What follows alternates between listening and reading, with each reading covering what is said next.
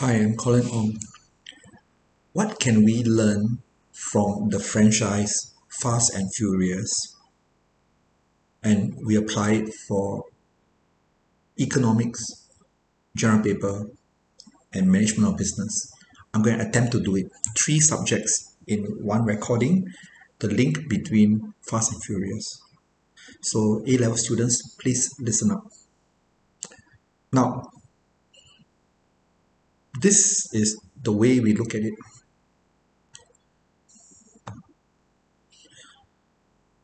I remember when I first watched Fast and Furious, the beginning, I felt the show was interesting. There wasn't a show quite like it. Fast cars, story plot was quite tight, and the cars were. I think it started a believable story about, and they raced the cars, and a lot of aficionados who love cars and so on. And we were introduced to Vin Diesel in this particular series, together with, of course, the late Paul Walker. So it was quite interesting, and the concept is simple. So this reminds me of the topic in economics about how you introduce a better product, and the law of diminishing returns hasn't set in yet. So in microeconomics, this is like the beginning. You have an idea, a franchise, and people are very excited about it. And for management of business, when you talk about the product life cycle, this is at the beginning. All right, it's quite unique. The concept is unique, barriers to entry very high. For GP, it's interesting because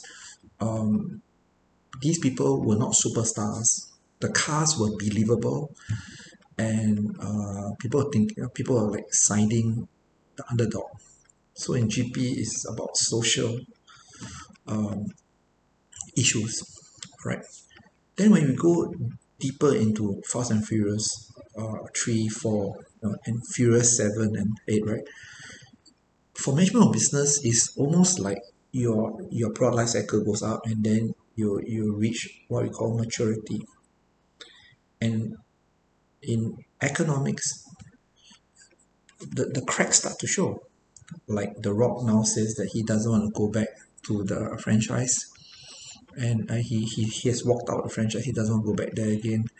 And The Rock rumors that there's a lot of tension between The Rock and Vin Diesel. Doesn't that sound like what you study in microeconomics? The law of diminishing returns, right? To the formula is getting very boring. No? The cars are literally flying. The cars are literally not even cars. They're doing stunts that we never really. Some of us feel that it's not believable, especially a car driver. And in GP, general paper, I feel that the Fast and Furious missed an golden opportunity to introduce electric cars. So for those of you who are taking down notes for this recording, why didn't Vin Diesel, who I think owns the franchise of the Fast and Furious franchise, bring in electric vehicles? It means one day they see this special car that's moving, and all of them try to beat this particular car, mystery car. Then later on, when the guy opens the door, happens to be Vin Diesel, and he says, "Hey guys, I'm using a Tesla. We can have Tesla sponsoring Fast and Furious. Why not? I mean, Elon Musk doesn't need the publicity, but the world needs a kind of mechanics and a way of showing the world that maybe electric vehicles, if the F1 is not doing it, Fast and Furious should do it, I feel. So that's the GP angle.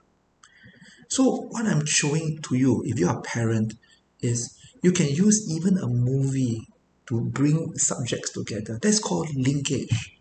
It's not difficult. It's just people don't say it. And so you don't have to really rush automatically for tuition. You can try it first, then later you can cut down your tuition classes and you pay less for tuition, right? So what I'm doing is called linking, or the now linkage, the linkage for A levels. Thank you.